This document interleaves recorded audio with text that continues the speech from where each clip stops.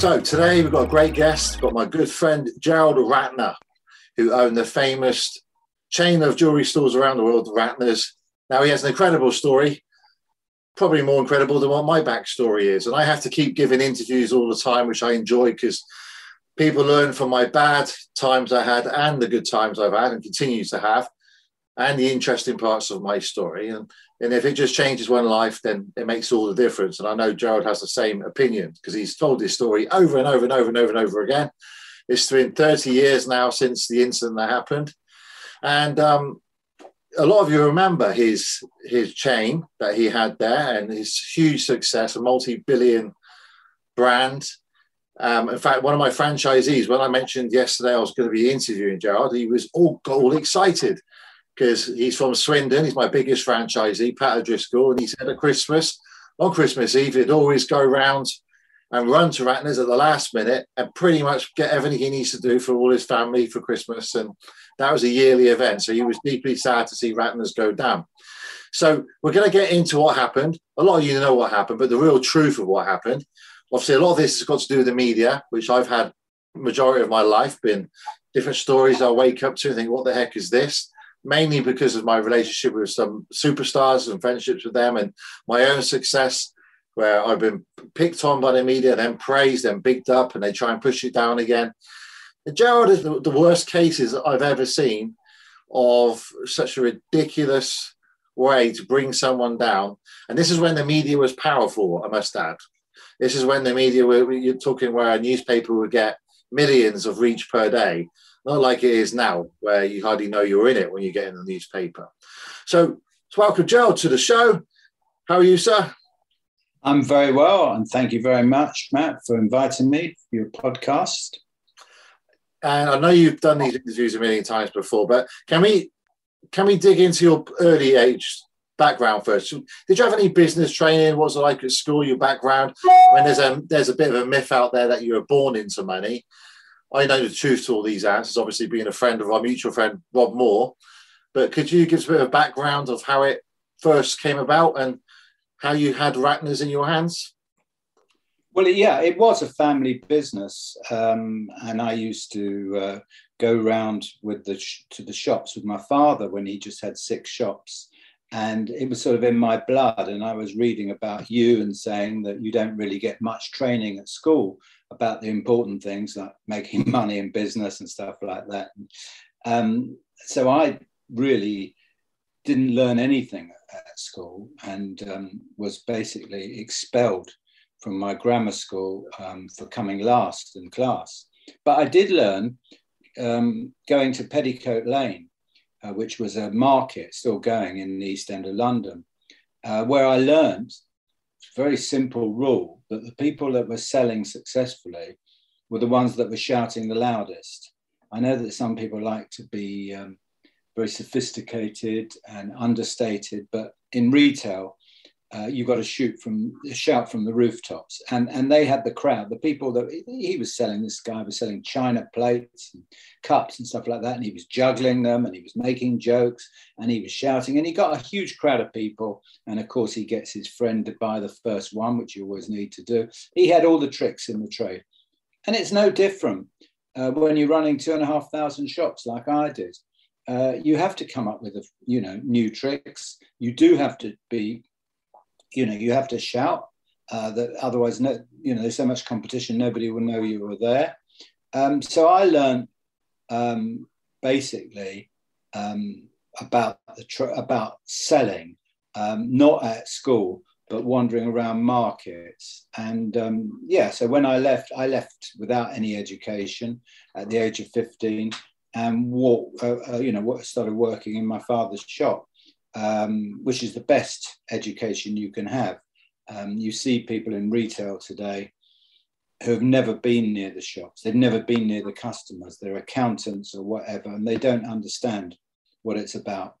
It's important to have, I was talking to a guy who owns a restaurant the other day, and he said he'd rather have somebody who started at the bottom, who put the dustbins out at 2:00 in the morning, than some graduate who walks in with a load of qualifications, because you have to know your trade.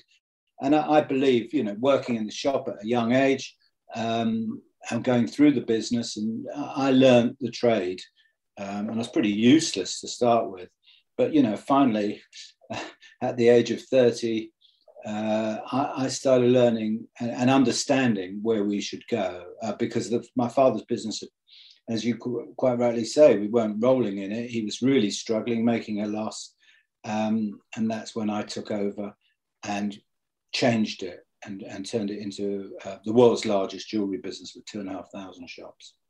It's interesting how you have the same opinion as the school system as I do, because I can't put my finger on anything, Gerald, that I learned from school that's helped me with my business career. I just don't. It was all self-education for me, reading 3 or 4 non-fiction books a week, hanging around with the right people who are at a higher level than me, who I wanted to aspire to become. I know you're a big believer in that because you mentor people and so on, don't you, to achieve that success. But a lot of it's mindset. Wouldn't you agree? Mindset, your drive, your determination to make it happen. Yeah, I mean, I've had graduates that have come in and they don't have the work ethic. I do believe that you have to have really, you know, started at the bottom, as I said. And we, you know, once one of my colleagues said to me, we need graduates in the business for future management. And he brought in graduates. I said, well, I don't mind that, but they've got to work in the shop for at least 6 months so they learn the ropes. And they did, and they took over those 6 shops, and they were the worst performing shops that we had, because they didn't have the work ethic, because they didn't feel that they needed to fight for everything. And that's why you see immigrants doing so well and traditionally starting up so many businesses. It isn't a matter of having education and swanning in there and putting your feet up and thinking that, you know, it's all going to come to you. You have to know your trade, and you have to do, I mean, I was doing sort of the goafing, running around, I was cleaning the toilets, I was doing, you know, the washing up and stuff like that. And it's all good. It's all good because you then can look at the people that are working for you and look them in the face and say, well, you know, and they know you've done it. You've learned every area of the business. You're not just sitting there. And it's true, I don't look at CVs. I don't look at graduate. I don't respect any of that at all. Obviously, it's different if you want to be a doctor or a lawyer or a dentist or an accountant. Yeah. That's the exceptions. Yeah. But for me, I look for attitudinal qualities. And like you, I answered the phone, cleaned the toilets, did the hoovering, taught the classes, did the sales. So I knew every aspect. So when I brought people in, I knew how I had to replace myself. So from there on, you took over the business from your father. How the heck did it get to the crazy? What was it turning over at its peak? 1.2 billion, was that right? Yeah, and we were making profits of 125 million pounds, which is, you know, going back over 30 years ago, is, you know, like a few hundred million today. And there's not many retailers that were making that. And just going back to what you said about doctors, yeah, you're absolutely right. School is very, very important if you want to be a lawyer or a doctor, something like that. But in the really raw world of retail and business, you know, that doesn't count for a lot. You have to have a certain amount of savvy. And I looked at that business that my father was running, and it was very upmarket, as were all the jewelers with the chandeliers and the velvet pads. And the world had changed in the 80s. The demographics were such that it was the young people. I know it's not the same now. It's the older people who got the money, but it was the 16 to 24s who were suddenly spending a lot of money in the high streets. They were going into shops like Next and Dixon's and Topshop, but they weren't coming into the jewelers because they felt there was a threshold barrier. They couldn't afford to buy the products we were selling. And they were right, because the jewelers were very expensive. So I wanted to tune in to, you know, impulse selling, which people said, well, jewelry isn't about that. So instead of selling expensive diamond rings, we started putting in earrings and chains and stuff like that. We're very fashionable and very low price, but still all gold. It was all real jewelry. And so when a young girl was going out on Saturday afternoon looking for an outfit for that Saturday night, she could buy, you know, a gold bracelet or earrings for under a tenner. to go with her outfit. And that was, so we basically adapted to the demographics, but along with changing that product to a much lower priced product, we, as I said, when we went down to Petticoat Lane, we aggressively marketed. We shouted from the rooftops. We did things that the jewelers turned their noses up, which was basically playing pop music, putting posters up 50% up, having sandwich boards, very aggressive marketing, which again was something abhorrent to the jewelers. And of course, it worked extremely well. It enabled us to expand and eventually acquire our competitors like H. Samuel, who were still in the old world of trying to be prestigious, which didn't work. And when we then acquired H. Samuel, that was the real stage, the real platform, because they were much bigger than us. They had 450 stores. They had a phenomenal brand, incredible locations. And when we put that way of selling and that product and that marketing into H. Samuel, it had phenomenal results. They were a public company. We turned their profits from 4 million to 60 million inside a year, because in retail, you can, if you change things, you can get quick results. I think in any business you can. So what you've done there is exactly what I've done with the martial arts. So I've took martial arts out of the dark ages where people would do 10 press-ups to get kicked in the belly to punish them. No music on in the lessons, don't smile at your students, arms folded, very restrictive. And I made it music on in the lessons. And I made it a family brand, so it's affordable to the family. So if you got one student, you pay one price, and then it discounts down. So it's all affordable. It was unaffordable before. I took it out of the dark age from 2,000 years ago, because we have things called guns now and knives, and teach people the best way to defend yourself, obviously, is to run away and to prevent. And I also put an education system in with it, life skills and stuff, give kids homework. And by doing that, I got a lot. They say the lead dog takes all the fawns, and you certainly did, Gerald, in your industry. I did in mine. Everyone started attacking me. I was an aggressive marketer right from the beginning, and always trying to get in the media, always pushing, turning up to an opening of an envelope if I could, pushing my brand forward. The other martial arts schools said, you can't do that. They would do silly things like blogs. We didn't have Facebook and stuff back then, but we had blogs and MySpace, and they would write to local newspapers to try and block me, because they just didn't believe that I could do what I was doing. Strangely enough, 2 years later, they were all copying me. And now it's like an industry standard. I made martial arts an industry. Everyone, it's a proper career now. You can say at school you want to become a martial arts instructor, and no longer with your careers advisor laugh at you. They laughed at me. They said, "Don't be silly, Matthew. Go and go stand in that queue over there and become a vet or something else, or electrician." And then she was wrong. 2 years later, I went back to the school, greeted the careers advisor in my brand new Ferrari 355, gave her a hug, and she couldn't believe her eyes. But if you go against the grain sometimes, it really does in business. You got to look at what the masses are doing and do the opposite. When you agree, and you have to be an aggressive marketer. You've got to be out there in people's faces.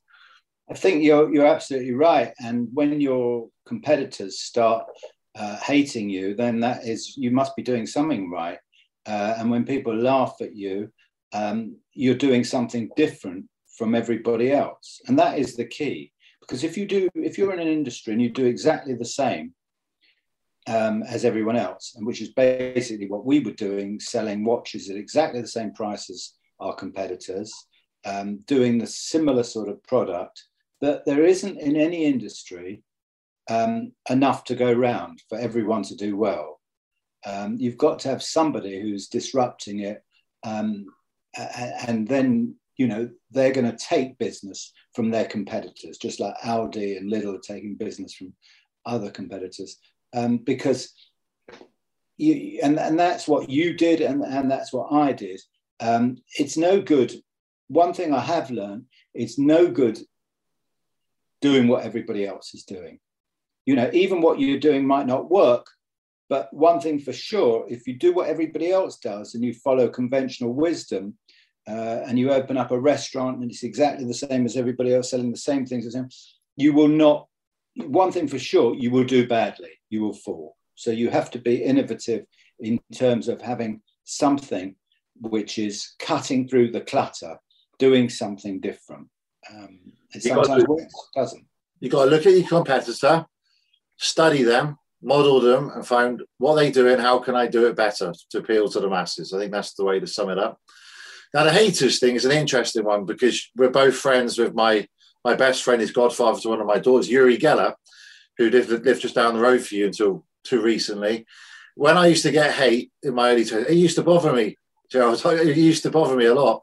And I used to call him up and he would say, literally, I would say to him, oh, Uri, I'm getting, this person said this about me. This local paper said this about me. And he said, what's your problem? The New York Times has just printed this about me. I've been controversial all my life. I made a fortune out of it. He said, it's good to have haters. They're your free publicists. He said, I love you, Matt. Bye. Call me when you've got a real problem. Put the phone down on me. And that conversation had a real impact on me. And do you know how people can buy likes and followers these days?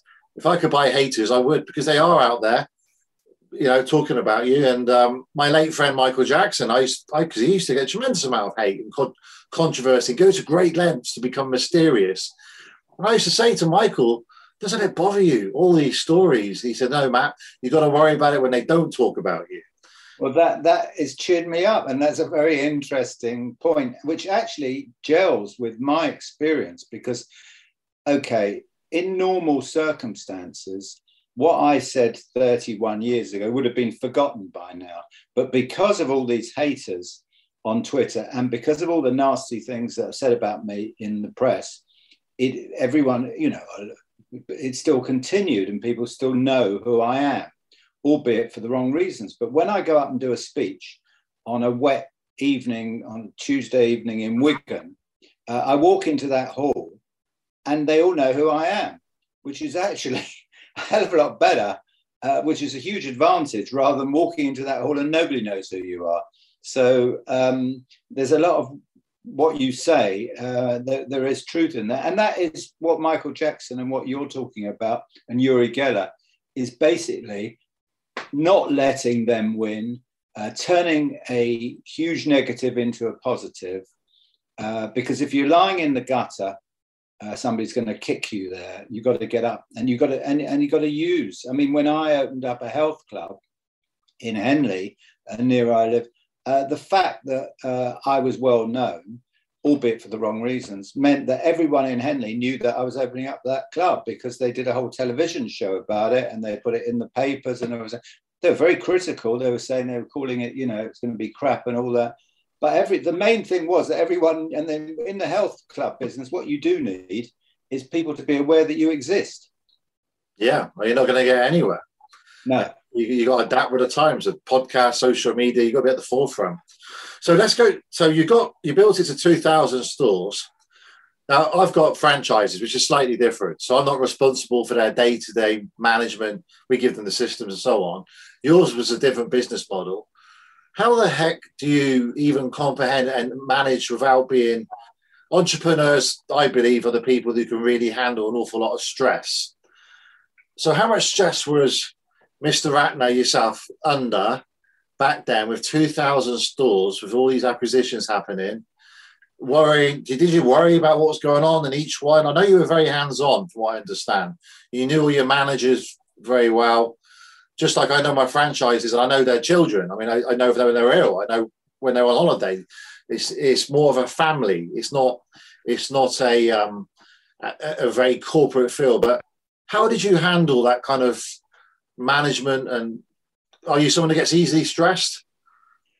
Not at all. In fact, I spent most days playing snooker with my friends, Charles Saatchi and Michael Green, because of the fact that I'd set up the business to run itself. And I compared it to McDonald's because every single store was the same, whether it was in Exeter or Edinburgh. I would arrive, and you're right, I would know the manager because that's very important for morale, turn up. But I would know that particular diamond ring was in the exact same place before I even arrived there because we had a blueprint that everyone had to follow. So it was important that the diamond ring was displayed 42 inches from the ground because an average woman was 5'4" and the trajectory of her eye would fall at 42 inches, where it would be displayed it its best possible way and catch the light. And but that was all done in a model shop in our head office. So basically, I was running one shop and going in there, making changes with my colleagues and buyers. But then it was repeated right across the country, not in America. We had a blueprint there because we didn't make the mistake that everybody makes, that thinks that you can go to America and transport your formula, however successful it was, because the Americans might speak the same language, but they're as different as they could ever be from us. And that's the first lesson. But yeah, I had people used to say, how come you're running the world's largest jeweler with 2,500 shops and you're always available to chat and you're not rushing around like a blue-ass fly? People that I've met in business, and everyone says, oh, there's this stereotype that, I'm successful because I get up at 6 o'clock in the morning and I bust my balls and I work really hard and that's it. A lot of people do that. They work really hard, but they don't make any money. It's the time, it's making the right decisions, the smart decisions. It's not about actually using up shoe leather. So you almost operated like a franchise model where you had your flagship shop and all people had to do, your managers, is duplicate that and then over and over and over again. And then you would spot check. And I take it, going back there, because I get asked this a lot too, was there, at the height of your success, when you're visiting these managers, you were very personable with all the staff and managers. You didn't have an ego, as far as I was aware. No. Down to earth, because I had been there where they were, and I've always been down to earth. And this is what is so upsetting about the way they portray me in the press, about being this snob who is making fun of their customers. Nothing can be further from the truth. But everything I read in the press, well, if I happen to have the facts about it, nothing could be further from the truth. What they write about is completely diametrically opposite of what actually is the truth of the matter. But that's the press. I'm not criticizing them because if they wrote everything out verbatim, nobody would be bothered to read the articles. They have to spice them up.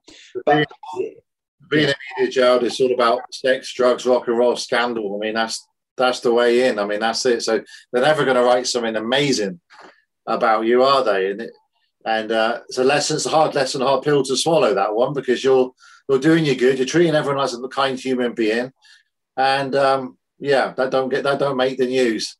No, at all. No, it doesn't. So from there onwards, then, so when you big chain, it's all going well. Your lifestyle. So can we have a bit of an insight into your lifestyle?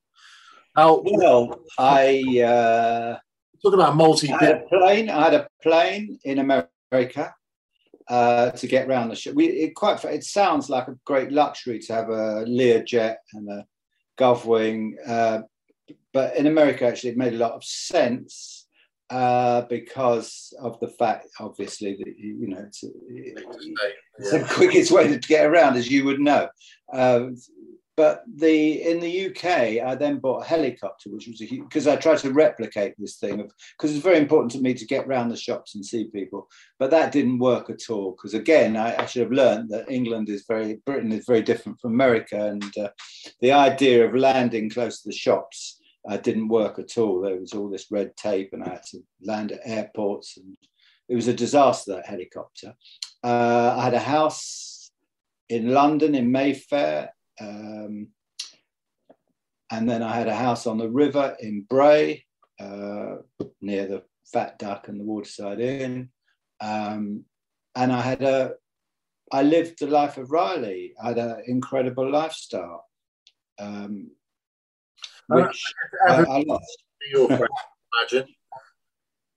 Sorry? If everybody wanted to be your friend, from celebrities to... Oh, yeah. Yeah, I was invited to 10 Downing Street, lunch with Margaret Thatcher, Buckingham Palace, on the Royal Yacht, all that sort of stuff. But then, of course, when I made the speech and lost everything, surprise, surprise, those invitations tended to dry up somewhat. So they always say you know who your friends are when you're down. I lost a lot of friends and family the night Michael Jackson died, Gerald. Oh, right. Yeah. I know, well, it's no point in getting upset about it. That is what people are like. It's more a reflection on them than it is on you. Yeah, exactly. So I've always been told, and I've learned from my own experience, that between anything above 10 million, 10 million now is about what £1 million would represent 30 odd years ago. So once you've got 10 million or so, your lifestyle doesn't really, there's only so many planes you can buy, houses you can buy, and stuff like that. Anything above that, like to a ridiculous level you went to, is just insane. Your lifestyle don't really change that much. It becomes more of a game. To me, I just see it as a game. If I'm giving a good service and giving or product, then the money is the reward, the byproduct to your success. So I never really focused on the money initially. I just focused on providing educational classes, fantastic tuition, built it for families, and offering careers to people to turn their passion into their profession. So for you, were you motivated by that money, Gerald, or did that just happen by you just giving an outstanding, one-of-a-kind service and products? I didn't need the money. I'm 100% the same as you. It wasn't an issue. I was once sitting in my house listening to the budget on the radio, and the Chancellor reduced the top rate of income tax, Nigel Lawson, from 60% to 40%, which meant I was earning $850,000 a year basic salary. Not that the salary was the big thing, it was my shares going up, but nevertheless, 850,000 was a few million per year in salary, like the footballers are earning. And, you know, this tax cut was worth quite a few £100,000 to me. I couldn't give a shit. When he announced that, I didn't say, oh, great, I'm going to be £500,000 a year better off because I couldn't care less. It's of no interest because you had enough money to do whatever you wanted. You were more concerned about getting market share, about being successful, about being better than your competitors. That was the thing that really gave you pleasure, building the business. The actual money side of it was totally irrelevant, which is easy for me to say because I had plenty of it. And when I lost it all, I realized that the importance of money. I didn't realize the importance of money when I had all that money. I only realized the importance of money when I lost it all. I did a TV show called Rich House, Poor House. We did 2 episodes, me and my family. And they put me from this mansion into a little council house, terraced house. And I thought I could handle it well. You don't realise what you've lost until it's gone. It's a very true saying. My kids were hearing noises through terraced houses because they've always lived in mansions. And I ran out of money by day 3, you know, before I'd be the big shot. But it is a bit of a wake-up call. And I think it's a big lesson for all of us. You never know what's around the corner, health-wise, or little slip-ups. Well, I don't believe it was a slip-up at all. I think that was more of an attack, which we'll get onto now. So with media, so how, for people who listen here who've not had a media profile, it's all about the headline, especially now. It's about clickbait. So the headline will catch your attention. And then when you click on the headline, again, it goes into the real story, which sometimes has no real true representation to the headline at all. And sometimes the media will take risks with those headlines. So you could read something and think, oh dear, what's happening here? Click on it. And the story really doesn't match up to the headlines. There's not much you can do about that. And they've got, the editors of these newspapers are very, very clever at headline writing because that's where they sell their advertising in their space. Now, back in Gerald's era, obviously, I was very, very young back then, but I'm very aware as being involved in that type of media was still very heavy when 97, 98, when I was about 18, 19. If you were in the Sun newspaper or the Mirror, you knew about it. If you knew the news of the world, you certainly did know about it. And it wouldn't be for a good reason. It'd be for a controversial headline and a story, or they'll take a snippet. And this is something my famous friends have always had to deal with. And they used to, one of them wanted to have tabloid burning parties. He had enough of it. It was just too much to cope with. But at the same time, it also puts you where you are. And it made, like Mr. Ratner here, you go into a room, everyone knows who he is, and they remember that time and they listen to him. And if it weren't for those headlines, he wouldn't have had the success. Now, the interesting thing is, it all comes down to a speech, doesn't it, you gave? And you did this speech, I understand, many times before. It was very funny.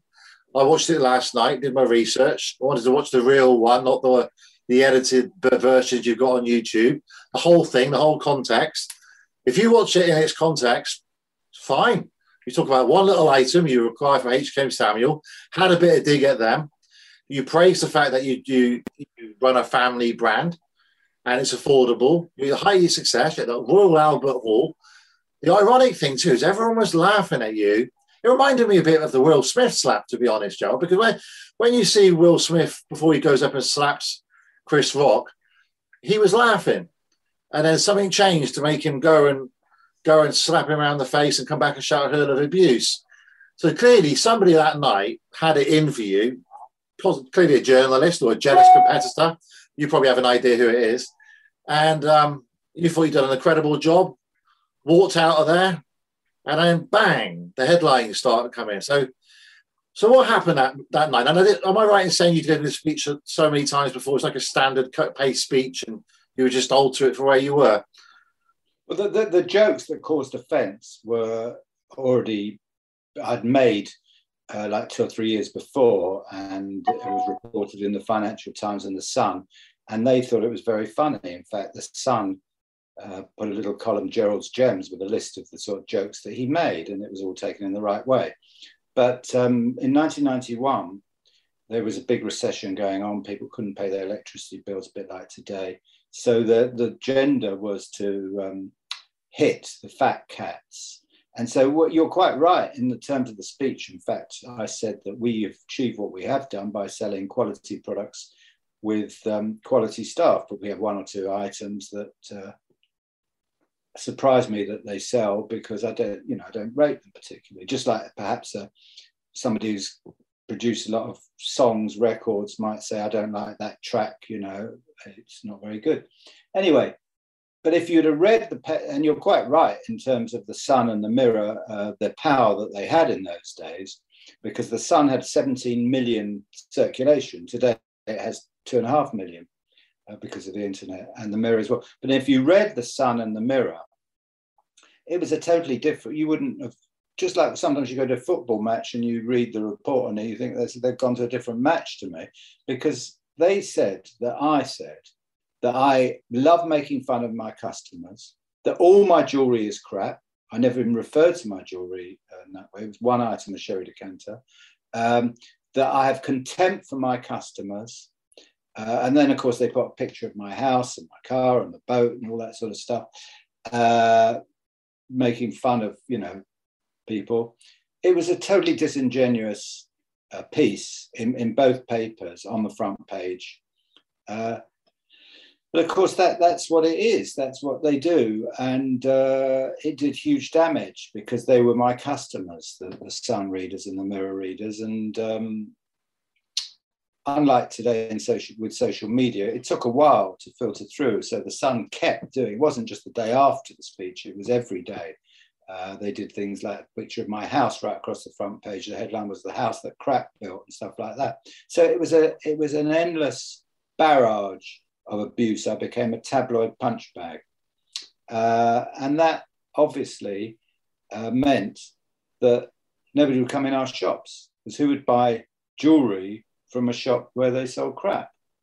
Not that I ever said we sold crap. And it's still reported to this day that I said my products were crap. I never did. I said one. But there's no point in complaining about it. I accept by implication that's the world we live in, and I should have been more careful. And I paid a very, very high price for it. And and as you say, the business went into loss. It was hugely successful. We were the most successful company on the stock exchange for 2 years running. I was Retailer of the Year. We were the only British retailer to crack America. We were sailing through that recession. We were on £200 million profit for the year that year. Somebody once said, what could go wrong? And everything went wrong. And, we went into loss, and I hired a chairman to help me out, and he fired me. So it could not have been, apart from somebody dying, it could not have been a worse situation. Your baby was dying. Your business was your baby, was your life. Exactly. It was my baby. That's exactly right. And I'd loved the fact that I turned it round from a very small family operation that was losing money to this hugely successful business. And it wasn't just me. It was so many people lost their jobs, young men. In those days, it was men that was running shops, and they were like 23. And they said to me, Gerald, you gave me a chance, which I would never have had a chance of running a shop. And you gave me that chance and, you know, and a lot of money. And that's the tragedy of it all, you know.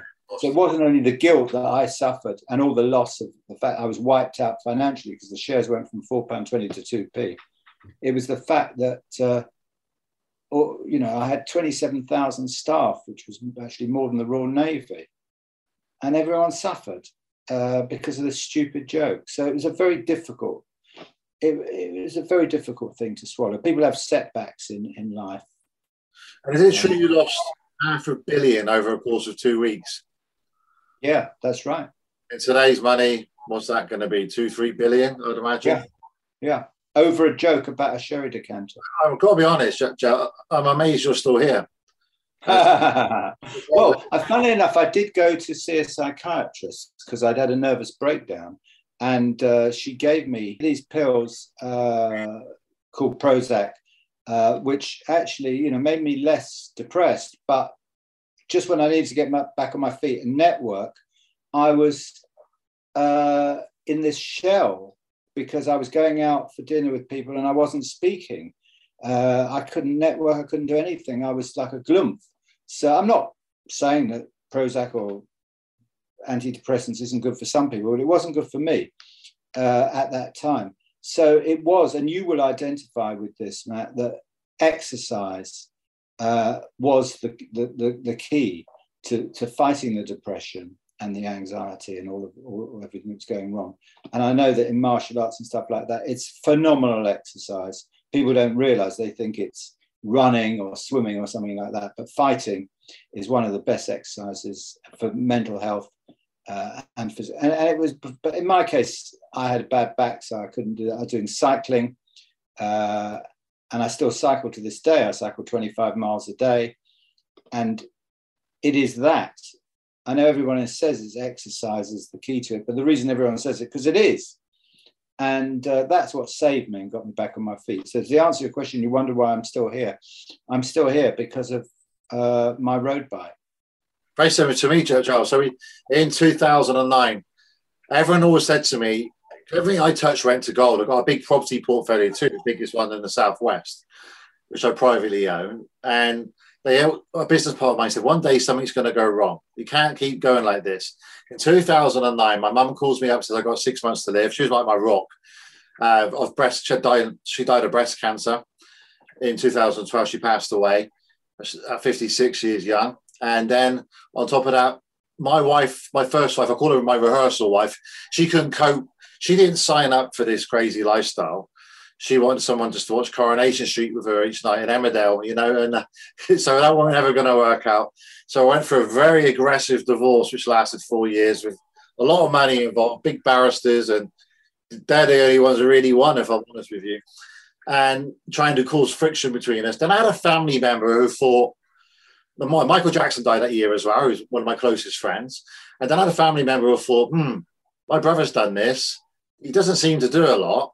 Not really realizing what I do behind the scenes. I do a lot. I'm driving the Ferraris around and all the rest of it. I'll have a crack at doing this myself. He took 2 of my franchises away, and my father as well went away to work. And for him, it didn't work out for him. And that kind of split the family. I mean, you find out a lot of success. The family members, one goes off and it split the family up. So, yeah, in 2009, I found myself being prescribed. I was on Prozac, which didn't work with me at all. And they gave me one called citalopram, which I took at night time. And they gave me diazepam. I was like a walking zombie. And I was staring at a computer screen. It was like this screen, this artificial, invisible screen in front of me. And I went to my mum's funeral. And when he put the coffin in the ground, I was like 32 and stuff. It's the most traumatic event of my life. I couldn't even cry if I wanted to. And all that did for me, really, I couldn't train because these were all adrenaline blockers. They put me on a beta blocker called propranolol as well. So weight training for me, when I have a good weight training session, I have a great business day. If I miss the weight training, it has an effect. And I'm a great believer, if you're not growing, you're dying, both mentally and physically. So I have to be building up the training, growing my muscle cells, or toning, pushing forward, producing those natural endorphins and hormones we have in our body, and keeping my stretching up. If I don't do that, my business really goes downhill. But my wife, who I met in South Africa, she basically said it's either the pills or me. She flushed them all down the toilet. And I was like shaking for about 2 or 3 weeks. And it's not advisable for anyone to do that, because you're not supposed to. You're supposed to wean yourself off them over a period of time. I was told there's a lot of happy fish in South Africa who are eating all these antidepressants, they're stoned out with Valium. But yeah, the doctors don't handle it very well. I felt they don't know what to do with you, especially in your case, billionaire to zero. And in my case, where my late friends passed away, and everywhere I go, the music's playing, everyone wants to ask me about the situation, what happened. I will never get away from that. And what used to annoy me, when he died, I was always referred to Michael Jackson's former bodyguard, but I was already a multi-millionaire in my own right for my own success. But that's gone. I had to learn to accept that. And I know Elvis Presley's bodyguard. Same happened to him. He's always wrote about as Elvis Presley's bodyguard. Yeah, he's got a very successful martial artist. He's got his own name, but he's learned to live with it. And I had therapy and stuff, but I found out sometimes I was giving the therapist cuddles because she didn't know what to do with me. It's such a bizarre situation. So I can completely relate to you on that one. Exercise is the key. And something as simple as just going out in nature, walking for an hour. And I think the pandemic's changed a lot of people with this. I see a lot of people walking that I never did. Clears your mind, gets your focus. You talk to yourself, think about things, plan things, do it early in the morning, and then do your harder core exercise for your health later on in the afternoon. Then your diet obviously is important. And if you don't put your health first, all the money in the world, I mean, health and wealth are very much connected. It's a complete waste of time. And I think that's how you got through it, really, in the nutshell. Well, you just talked about yourself. You could have just been talking about me. It's exactly the same, except when you said you were shaking when you went off the pills. I went in the bathroom when I went off the pills. It wasn't me that was shaking. It was the bathroom. I'm certain to this day that the whole bathroom was shaking. But you've come through it.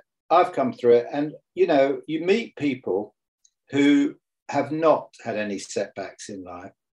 And I often think there's a lack of empathy, a lack of sympathy with them.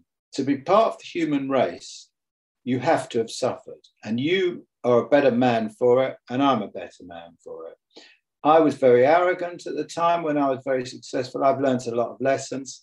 Yes, I'm not as rich as I was, and the businesses that I run today are nothing like the size of my old business, but I appreciate them more. I don't want to get too cheesy, but I appreciate them. When I go on holiday now, I don't have to go first class or anything like that or stay in the best hotels. I just love going away with the family, because after I lost everything for 7 years, I never went on holiday. I was just lying in bed feeling sorry for myself, which is the worst thing you can do, is wallow in your own grief. And it was the exercise, and you see people walking today and the pandemic. There's always a silver lining. The pandemic's like the worst thing that's ever happened to me in my life. But the thing that's good about it is that it's got people doing exercise, which is the most important thing. And incidentally, you don't get your best ideas when you're sitting in a boardroom and people are firing questions at you. You get your best ideas when you're completely unencumbered by that. You haven't got those pressures. You're walking, you're on your bike, or you're swimming, whatever. That's when you solve the problems. When my people come to me and say, well, we've got this problem and everything like that, I said, well, I'm going to go for a walk. They said, why are you going for a walk? Yeah, we've got to solve this problem. I said, because that is how I solve it. And you come back, you feel shit when you're sitting in that boardroom. You come back, you feel a different person. You feel great. I know it doesn't last forever, but you also, the problem that is facing you suddenly is solved. So when I was running a public company, never had time for any of that sort of stuff. You were in this goldfish bowl, you were under pressure the whole time. I now have a balance in life. It's not about making the huge amount of money. It's about being able to make enough money to enjoy it. And believe you me, I'm not saying that money is not important, because when I didn't have any money for those 7 years, I had debts. credit card bills, people banging at my door, friends looking at me as I was some sort of street accident. It was horrendous. It was really, really horrendous. And when I then went, and because I saw the benefits of health and fitness, I went into the health club business and sold a club in Henley for £4 million in 2001. And I didn't have to pay any tax on it because I had so many losses. It was a fantastic feeling. So I was, a lot happier with money than I was miserable as hell without it. I didn't need £10 million, as you say. No. But you do need enough to be able to enjoy life and spend it properly and not waste money on stupid things like helicopters. Yeah, that doesn't really work. You're right, in England that doesn't work. You just can't land in the fields wherever you want to. You soon have the police there before you know it. Just want to fire at you. So that media attention you come under, so you've gone from the hero, people probably back then wanting pictures the old-fashioned way with normal cameras and stuff. I still remember those days.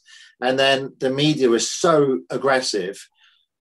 When you went out, what was the reaction like from the public? I'm interested to know with that, because you went to super fame. I mean, what happened? Did you not go out? I mean, was it difficult?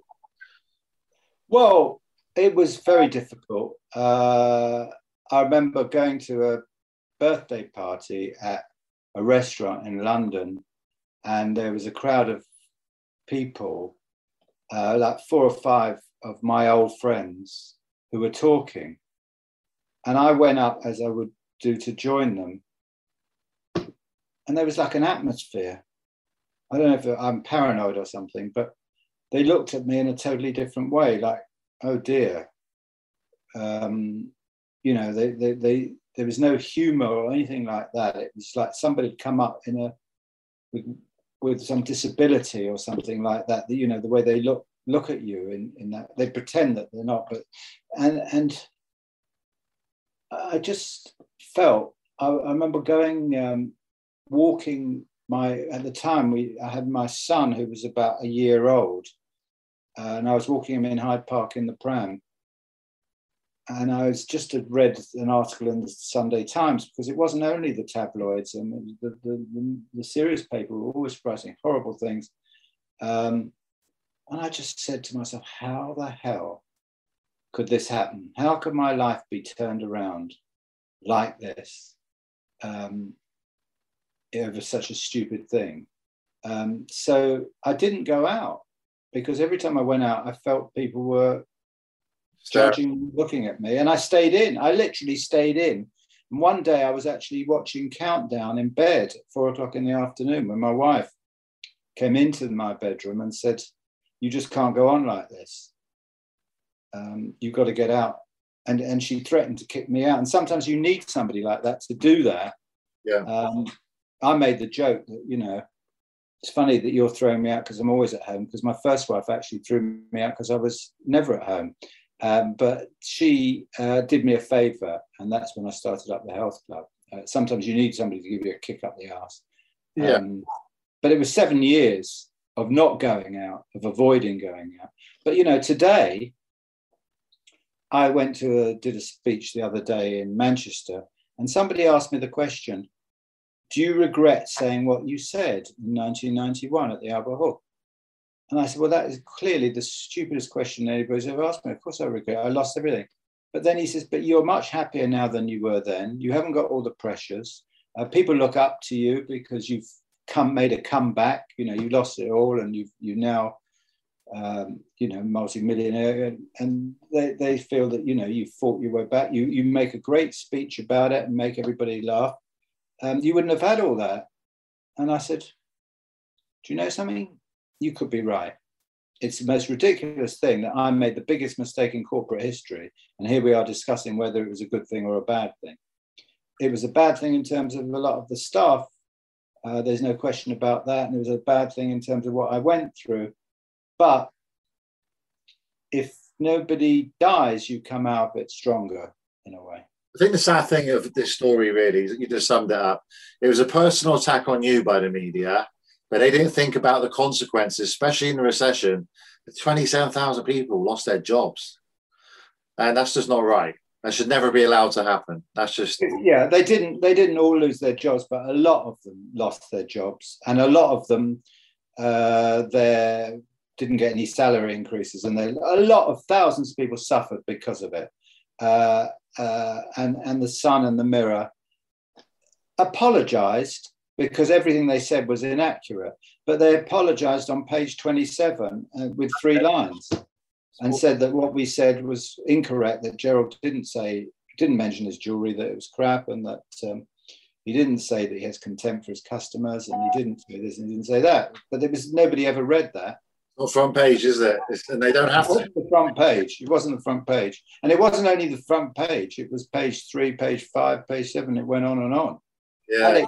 And you can take anything, but when it's just made up, it really does piss you off. And you could see that the damage it was doing to the business that I'd built. With me, I could take anything from me personally. I've developed what I call rhinoceros skin. When it starts affecting my family, that's when it bothers me. I've got 6 kids, amazing wife. When it starts seeing the stress on them, that's the next question I was going to ask you. What impact did this have on your family? What? I mean, well, I had to sell my house, take them out of school. They loved the house, and children are quite resilient. They were quite young. But they came back and said that some of their friends in class had made jokes about me and stuff like that, and it's all crap and all that stuff like that. And yeah, you're right.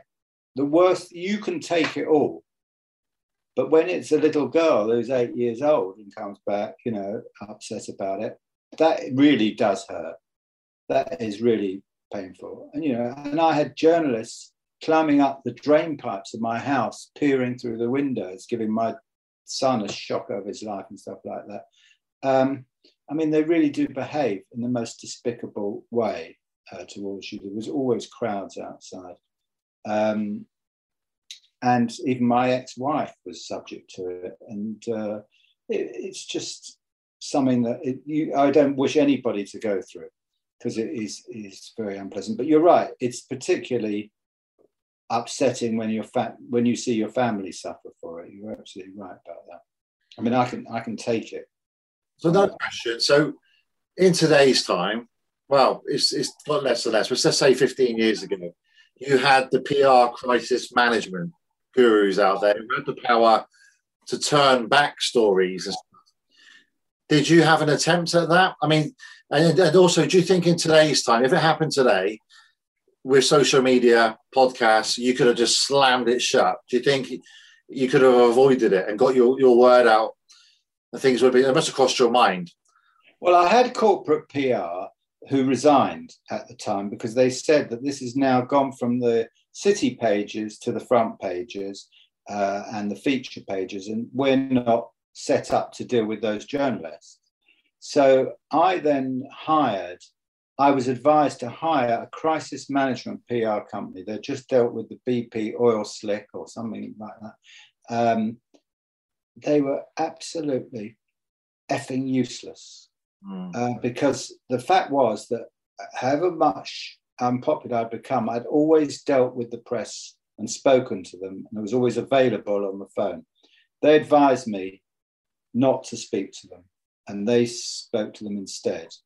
And that really alienated the press enormously. Every bit of advice that they gave me of how to deal with it made things worse. I mean, they put me on the Terry Wogan show, which then had about 15 million viewers at 7 o'clock on BBC One.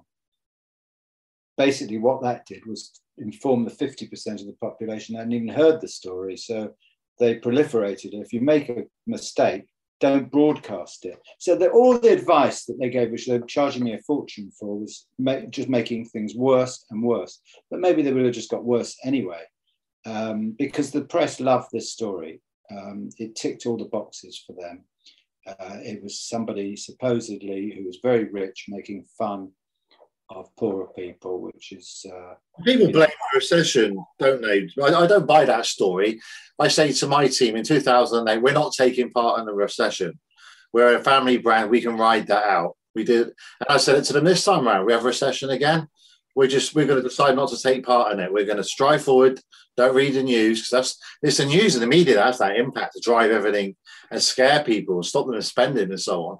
So we just keep expanding, keep opening new sites, and we don't take part in a recession. But I don't think your business. I know. So I've seen some journalists says, "Oh, the timing was wrong because of the recession." I think you had a recession-proof business there, personally, with Ratner's. Yeah, we were doing the right thing. We were offering good value, good products, and it's all this rubbish about recession and boom. It's got nothing to do with it.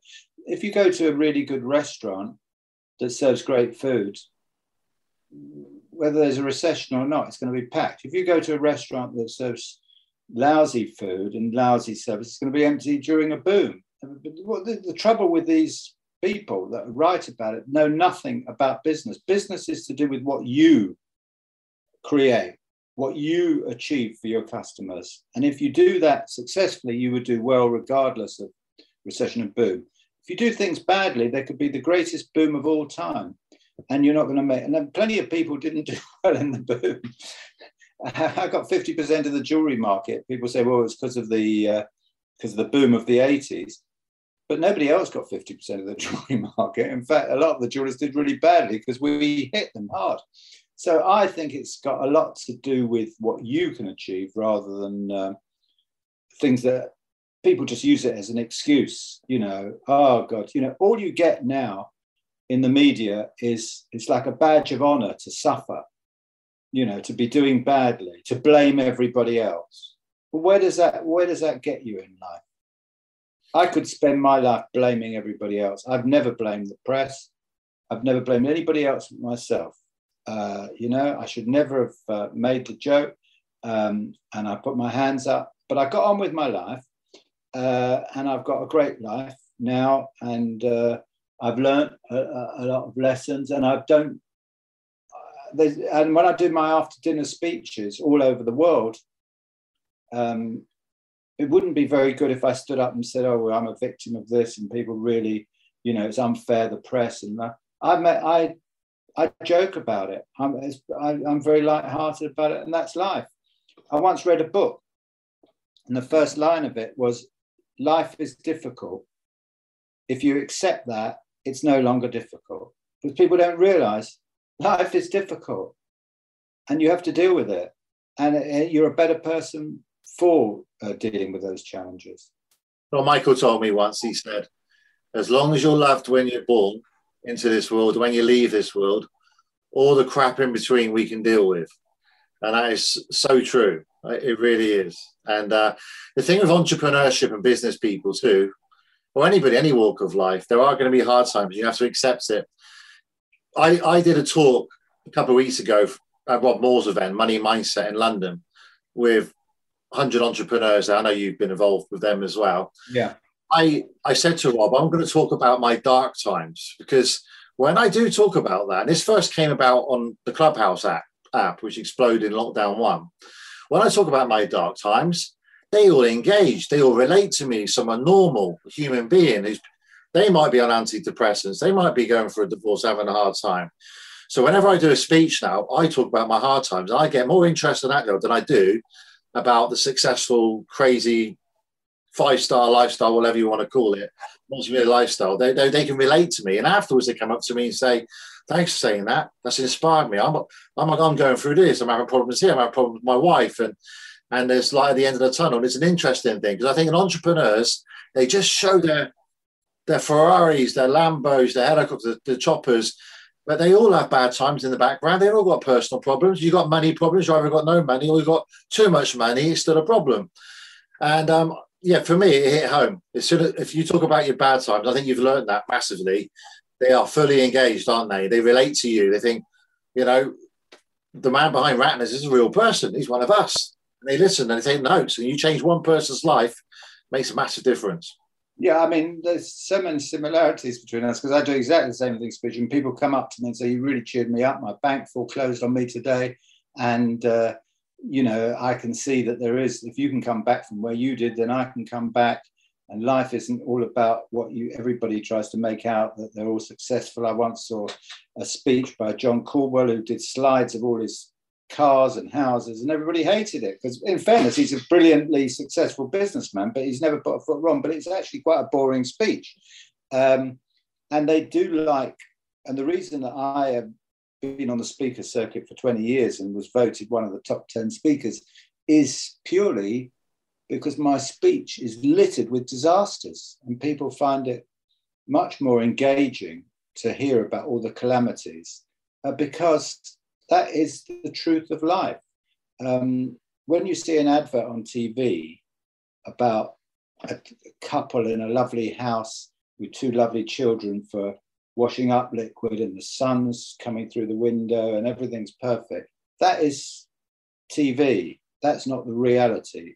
When you get to know people, everybody has skeletons in the cupboard. You know, everybody has to deal with problems. Nobody is normal. They all have issues that they have to deal with. But we all pretend, you know, in the media or on TV that everything is wonderful and perfect. The human being is very flawed. Most entrepreneurs, they do have a pain inside them to make them have that drive to go places in the first place. And the reason why you do so well is because you're able to handle pressure and go through the hard times where the average business person will say, I can't handle this, can't handle the haters, and they'll turn back.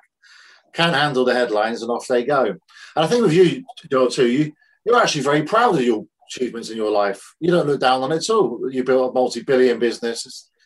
To you, it's a success. You know, what happened was unfortunate, but you look back and you're super proud on it. And who knows? We don't know what we don't know. You were operating a hell of a level back then. You might not be with us today because you could have just opened more and more and more and more and more, not focused on your health like you do now, because I know you're very much on that. I don't know if you did back then. You know, everything happens for a reason and service, and I truly believe that. Yeah, and, you know, there's always a silver lining. If you've got a fault, if you've got problems, turn it into advantage. I've just had this decorator come in and he's been shouting, and I wonder who he's shouting to, and he's actually shouting to himself because he's got Tourette's. He's got this autism, and he talks to himself, and then I asked him to put some pictures up on the wall. I always put pictures up on the wall and they're always wonky and they're not. He's put a load of these pictures, about 12 pictures along a wall, and I looked at it and it's absolutely perfect. Each picture is exactly 6 inches away from the next one, all the way along. He hasn't deviated, not one picture slightly higher, they're all absolutely perfect. Because of his Tourette's, everything has to be absolutely spot on. He's the best decorator I've ever come across. Now, he wouldn't be if he didn't have this problem in life. So, you know, we have to embrace our faults. And, you know, somebody who is often got these problems has a great personality. Somebody who's absolutely perfect, it can be very, very dull. Yeah.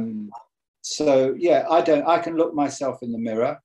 I've made one big mistake in life. In fact, I've made quite a lot of mistakes, but they're never talked about because of the enormity of that one. But I don't mind. I can look myself in the mirror. I haven't broken the law. I've always treated people well. I know I get compared on Twitter to some really nasty individuals who really have done those things. And that, you know, really does piss me off. But that's Twitter. That's what they are. They're very nice to me on LinkedIn. So Twitter's where the trolls live, Gerald. That's where the trolls live. Yeah, that's for sure. So where are you at today? So I know you're big into mentoring, public speaking. You've got a book, which you're very passionate about helping entrepreneurs learn from your mistake and your successes, and you're very successful at that. So what's your lifestyle like today? What's your goals for the future? Well, I do now like mentoring, and I've got quite a few people that I'm mentoring, and I help them with their problems. And even though I'm this poster boy for failure on Twitter, people seem to want to hear my advice. I love their problems to you are like really minor, aren't they? You're thinking, you ain't got a problem. no. And also, if you have had setbacks, it's actually, you've improved because of it, because you know how to, you don't make those mistakes again. I do a lot of speeches. I'm off to Edinburgh on Monday to do a speech at the Balmoral Hotel. Then I've just come back from Dubai, where I did a speech for people who didn't even know who I was, but they could still identify with the whole story. And it's very cathartic because whenever I do these speeches and talks, I get nothing but warmth from the audience. Nothing but people coming up saying the nicest things, patting me on the back. When people hear the truth and meet me face to face, they are surprised that I'm a totally different animal from the person that is perceived in the press. So I particularly, spend a lot of time doing that. I'm involved with various different businesses, even in jewelry. And, when I was doing a speech mentoring with Rob in the Cayman Islands, it was our day off. We weren't doing any mentoring on the Sunday. We had a day off. What did I do? These young girls that I was mentoring, 25, 30, they sat on the beach.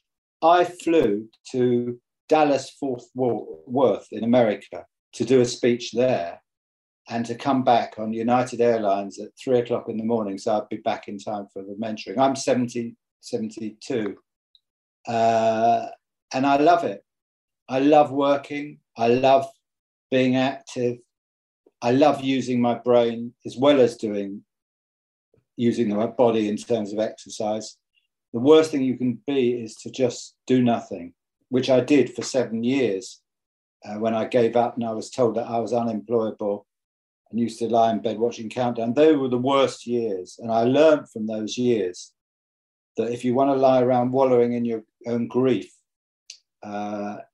things will only get worse. So the more active I am, whether it's physically or mentally, exercising my brain, exercising my body, the happier I am. So I want to keep doing that till the age of 100, if possible. That's the key. My grandparents both lived to 97, and they really strongly believed the exercise was important, but also they would do jigsaws and puzzles to keep their mind active. Exactly. And and they lived to an old age. Last question. So if this speech didn't happen and the media didn't take it the way they did, where would you be now, do you think? I think I'd probably be still running the Ratner's group. There's no reason why I wouldn't be running it. And it's still going. I mean, all the Ratner shops closed, true. And the UK division has been scaled down massively. But America has done extremely well. I mean, we built a fantastic business in America, which the new management has grown. It's now a £3 billion business. Everybody thinks Ratner's has gone bust. It's not. It's just renamed Signet. It's still going. It's £3 billion company. So I'd be running a £3 billion company. In fact, if I was running it, maybe it'd be 5 billion. Who knows? Because the UK wouldn't have suffered in the way it did. But would I be happier doing exactly the same thing for all those years, from the age of 15 to the age of 70 in your 70s? No, I think that's a mistake to be sitting in that office looking at those same shops, because what I've now got is a much more varied lifestyle where I can do my exercise, my cycling, I can do the walking. I meet people like you, which I wouldn't have done, and people that I've, just in this world that I've had much, I've had much more time for people. When I was running that company, I was a bit self-obsessed with about me. Now I'm more interested in other people. So yeah, I probably would still be running that business, but I wouldn't be as happy as I am today. I know I don't look happy. That's my face. I can't help it, but I am happier these days. Would you be as healthy as what you are now, do you think? I certainly would not be healthy. I'd have a big fat stomach. Yeah. And I'd be smoking cigars and drinking.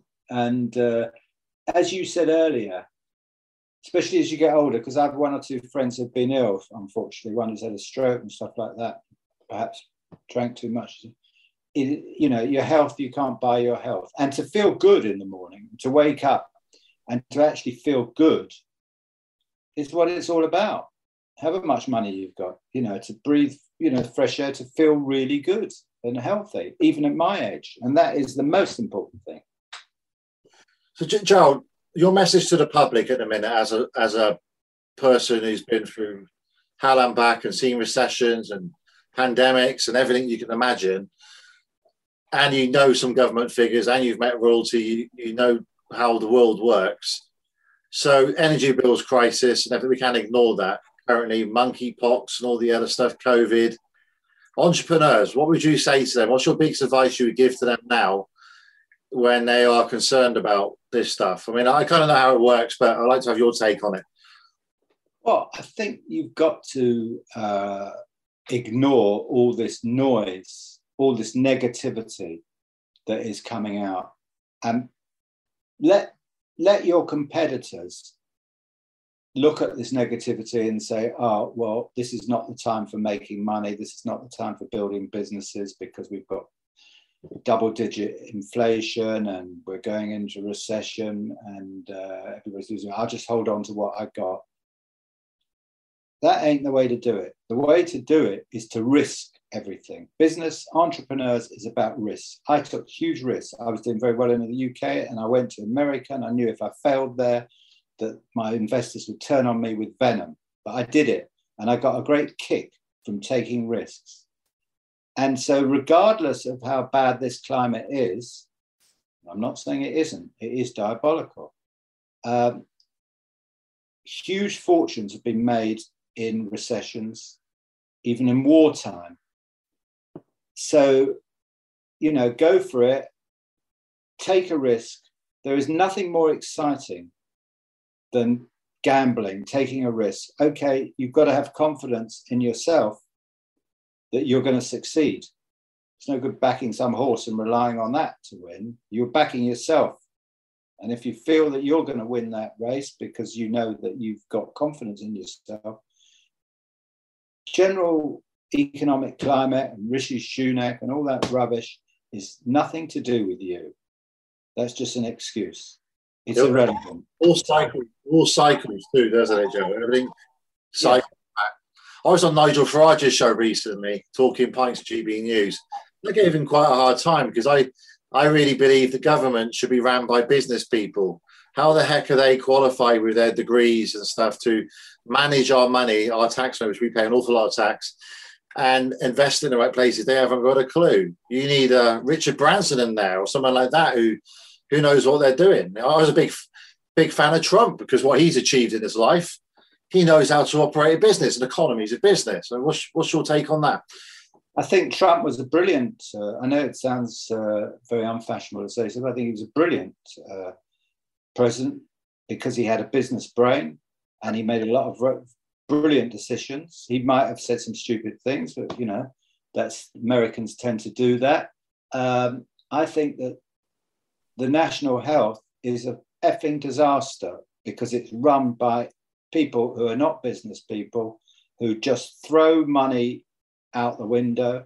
I think out of the 110 billion budget, 60 billion is paid out to lawyers and in compensation for bad operations and stuff like that.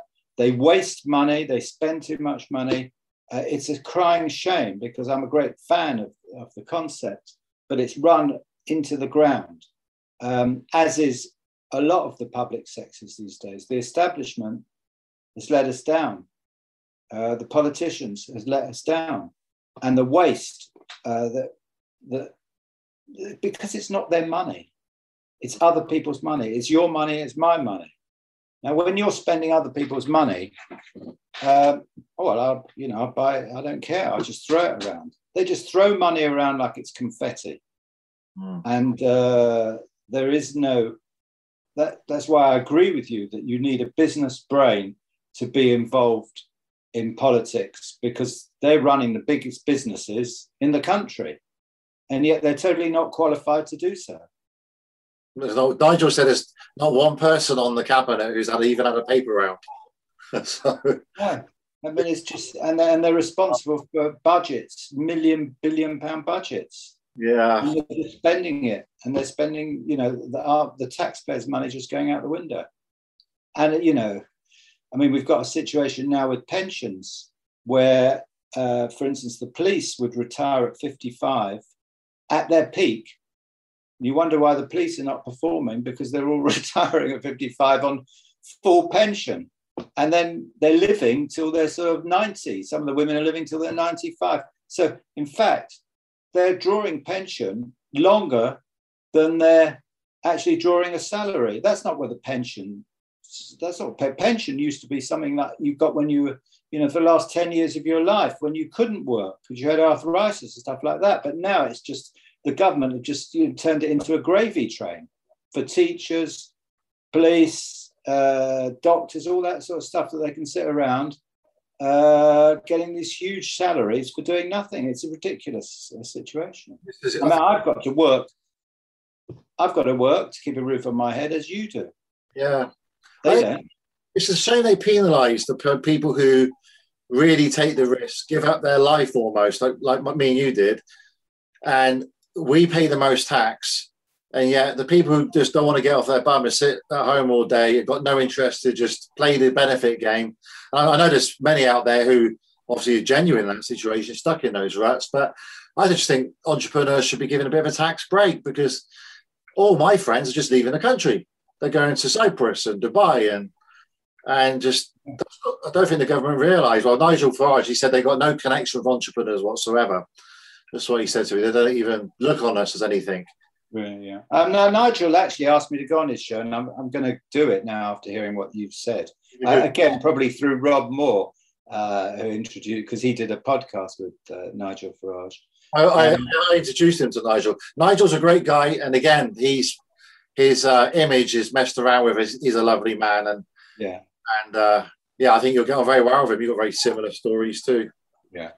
Very much. Well, on that note, Gerald, how do people contact you, or do you want people contacting you? How do they contact you? Yeah. I mean, they can, if you just go on LinkedIn, all my details are there, my phone number, email, anything like that. I'm on Twitter, even though I'm a glutton for punishment. Facebook, Instagram, the lot. So I'm the easiest person to contact. Okay. I don't believe in all these things of putting secretaries and everybody in the way. I learned that in America. If you phone up the president of a big company in America, you get straight through to them. So I'm totally accessible. That's been your whole career, and that's what I've learned. So you're personable, and I expect any staff of Ratner's could have got you on the phone if the message was left in the right place. You would have called them back. Always. Yeah.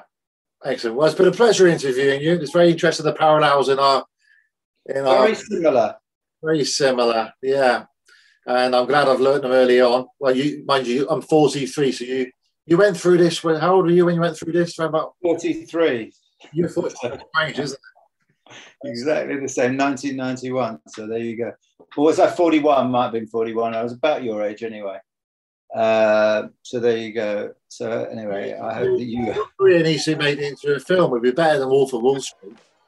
Yeah, definitely. Well, this podcast is I can honestly say I've done about 30 or 40 podcasts, and this one bears no resemblance to any of the others. It's totally different. So it's worth I've enjoyed doing it with you. I appreciate that, Joe. Thanks for joining me today. Right, wonderful day.